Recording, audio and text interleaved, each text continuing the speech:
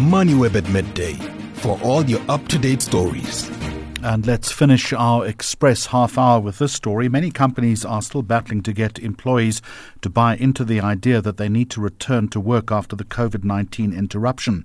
One workplace expert believes that things are changing, though, as more organizations acknowledge the negative impact that fully remote working has had on morale and productivity. That person is Norman Kretzmer, who is founder and chief executive officer of Contract Understanding, and is with me now on MoneyWeb at midday. So, firstly, why is the return debate still relevant? And if it is still relevant, what's the impact then on corporate culture? Culture is something that is learnt from watching people's behavior. Culture isn't a document. Culture isn't something that you can learn from being something written down. Culture you get from seeing how people around you behave, how your managers behave, and that's how culture is inculcated into a business.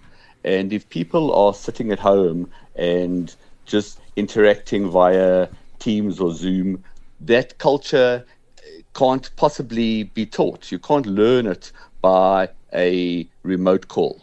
And so I believe that you have to have some physical interaction, some actual presence in the office. It doesn't have to be all the time in the office, but some presence in the office to actually inculcate a culture.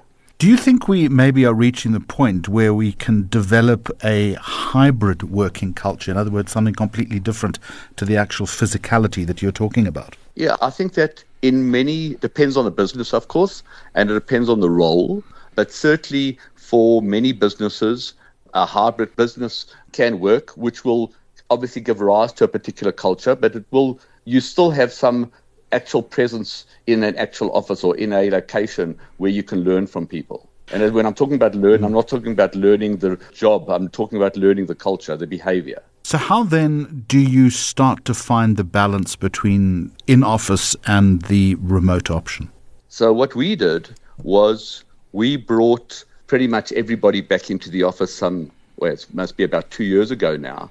And then we slowly looked at the various roles and we let people work hybrid, first a day a week and then 2 days a week, and depending on the role. So currently, all customer-facing people work in the office every day, and other roles are in the office twice or 3 times a week. Norman, obviously it made sense during the COVID era, but why do you think we're still battling with this particular issue 2-3 years on?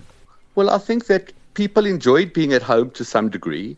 It allowed them some personal time. Obviously, people didn't have to negotiate the traffic and long commute. So obviously, that's an issue. But at the same point in time, some people have struggled at home as well because many people don't have appropriate working space. There are interruptions from cleaners, pets, kids, and just being with your family all the time. It doesn't do great for people's relationship either. We've got to the point now, I would imagine, and you can correct me if I'm wrong, where perhaps people have become too demanding in this respect, in wanting to work at home, and companies have given up. They've become too complacent. I think that there's a mixture of that. We're finding that we certainly can hire people who are happy to come into the office. As I said, some people are actually delighted or relieved to come into the office at least sometime during the week. And it depends on the role. So certainly roles like software developers, we're in that space, like to work from home. But even those we have in the office, as I said, at least twice a week. So given that then, how can organizations ensure that remote or hybrid workers are given equal visibility and opportunity for progression as compared to their in-office counterparts without being prejudiced against? It's a very interesting point that you raise. I actually saw an article, I think it was in the Washington Post, that a survey in the United States that spoke about people being missed for promotion or people not getting the same bonuses if they aren't being seen. And that is a real problem.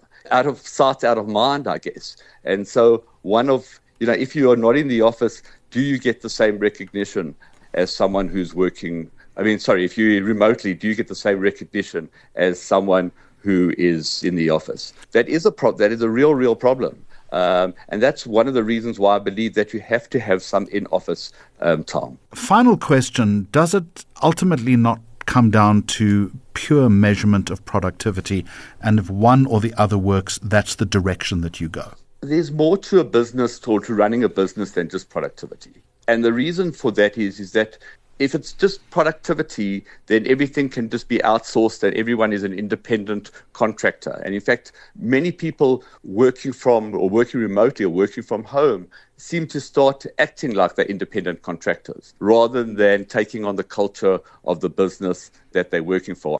There's more to a job than just pure productivity. All right, Norman Kretzmer, thank you very much indeed for the insight.